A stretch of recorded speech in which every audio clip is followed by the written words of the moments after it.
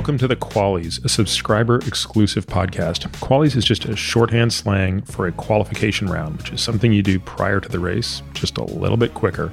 The Qualys podcast features episodes that are short, we're hoping for less than 10 minutes each, which highlight the best questions, topics, tactics, etc. discussed on previous episodes of The Drive. We recognize many of you as new listeners to the podcast may not have the time to go back and listen to every episode, and those of you who have already listened may have forgotten. So the new episodes of the Qualys are going to be released Tuesday through Friday, and they're going to be published exclusively on our private subscriber-only podcast feed. Now, occasionally, we're going to release Qualy episodes in the main feed, which is what you're about to hear now. If you enjoy these episodes, and if you're interested in hearing more, as well as receiving all of the other subscriber-exclusive content, which is growing by the month, you can visit us at peterattiamd.com/subscribe. So without further delay, I hope you enjoy today's Qualy.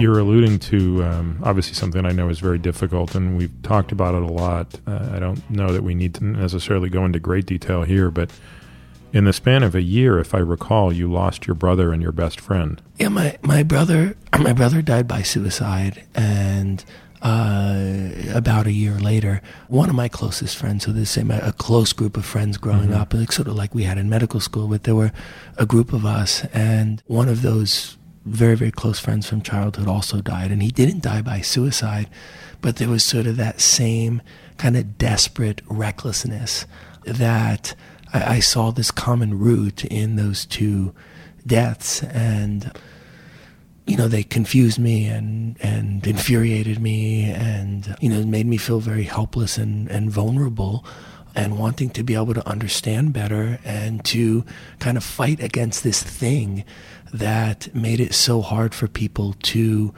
really to get help, right, and to be vulnerable. And that was really the commonality, is like both of the people who died had real and significant needs inside of them that came about naturally, right? Like something one would never criticize a person for having those needs, right?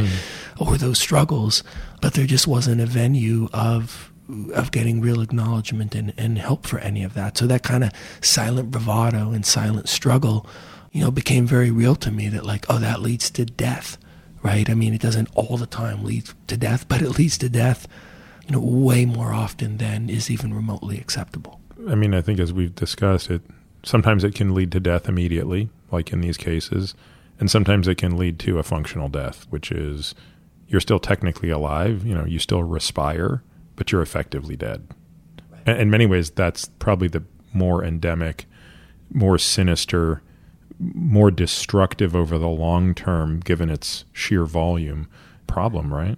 Oh, absolutely. I think the deaths that we see in front of us as like, actually, okay, that person is not breathing anymore, they're a viscerally moving hallmark of what is so pervasive in our society. And I do think that I didn't understand that then, that in many ways, the way our society is structured and the way our matrices of achievement are structured really beckons us to death in life, to losing touch with the basics of our own value system, and essentially to incessant striving, and not incessant striving to achieve, although we may see it that way, but incessant striving to not pause and to not feel the vulnerability that I think is so pervasive now. I mean, even in the 20 years, since we went to medical school, I mean, you think about how pervasive media is, right? I mean, how there's just marker after marker after marker after marker that says that you're not good enough, you don't have enough, you're too vulnerable, there could be a terrorist attack anytime, your kids could be killed, we could die. I mean, it's one stimulus after another that tells us not to stop and to really value ourselves by the things that we really value. We get through med school, and true to your word, you get a psychiatry residency spot. You decide to stay at Stanford in part because your wife was still, your soon-to-be wife, you guys weren't married yet, but your girlfriend was a couple years behind us in med school. And you end up spending half your time at Stanford, and then your wife matches at Harvard, so you go and finish your residency at Harvard. So whenever I'm telling patients about you, and I'm probably bastardizing all of my knowledge, which is so limited in this field. But I say, one of the things about Paul that's so unique is he did half of his training at Stanford, which is probably one of the foremost institutions when it comes to understanding the neurobiology and the pharmaconeurobiology and the pharmacology of psychiatry, and then does the other half at Harvard, which is sort of a more old school, but a place that specializes so much in the psychotherapy. Is that an act? Am I making that up when I say that? Because I've just decided to take the liberty and say that about you. It sounds good, so please keep saying it. No. Actually, I think that there is truth to that, and there's even more. There's more truth to that.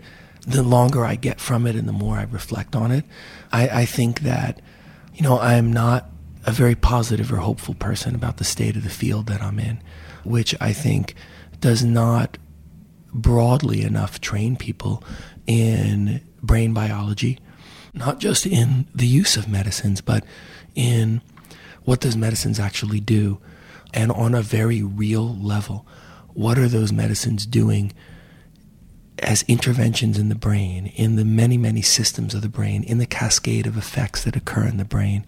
And we don't think about structural neurobiology. We don't think about neurochemistry in general. So there's that part of the field that often gets ignored.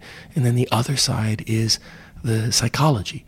There has been a debate of should psychiatrists still be trained in psychotherapy? I mean, I see this come up, and I just think that it's, for lack of a way of putting it, crazy to consider having people that are schlepping medicines to other people that aren't thinking about what it's like to really try and understand someone, and what are the paradigms of understanding other humans, right?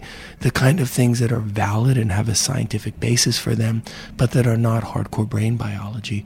And I was very, very fortunate to learn so much neurobiology at Stanford and to have that integrated into my training. But when I got to Harvard, I was struck by that several very prominent, influential people there who were influential over, for example, whether I graduated, right, were really shocked at how much brain biology I knew, and really shocked at how much psychology I didn't know. And even though I had sought out some of this on my own, being in a place that was kind of steeped in an older analytic tradition really helped me kind of embrace this belief that understanding psychology, and certainly from the perspective of what's psychodynamic, right? The things that influence and motivate us that are in our unconscious, the gigantic part of the iceberg that's underneath the water, but that is most deterministic of our behaviors and our choices and our feelings, and being able to integrate that with the brain biology upon which it rests, I think it's the way to at least try and have the most broad set of abilities to try and help people. And in some ways it was very fortuitous for me to split my time between those two places and to find a couple of very, very good people who took it upon themselves to try and teach me in a short period of time what maybe I should have learned over a longer period of time. I hope you enjoyed today's Qualy. Now sit tight for that legal disclaimer. This podcast is for general informational purposes only and does not constitute the practice of medicine, nursing, or other professional healthcare services, including the giving of medical advice. And note, no doctor-patient relationship is formed. The use of this information and the materials linked to the podcast is at the user's own risk. The content of this podcast is not intended to be a substitute for professional medical advice, diagnoses, or treatment. Users should not disregard or delay in obtaining medical advice for any medical condition they have, and should seek the assistance of their healthcare professionals for any such conditions.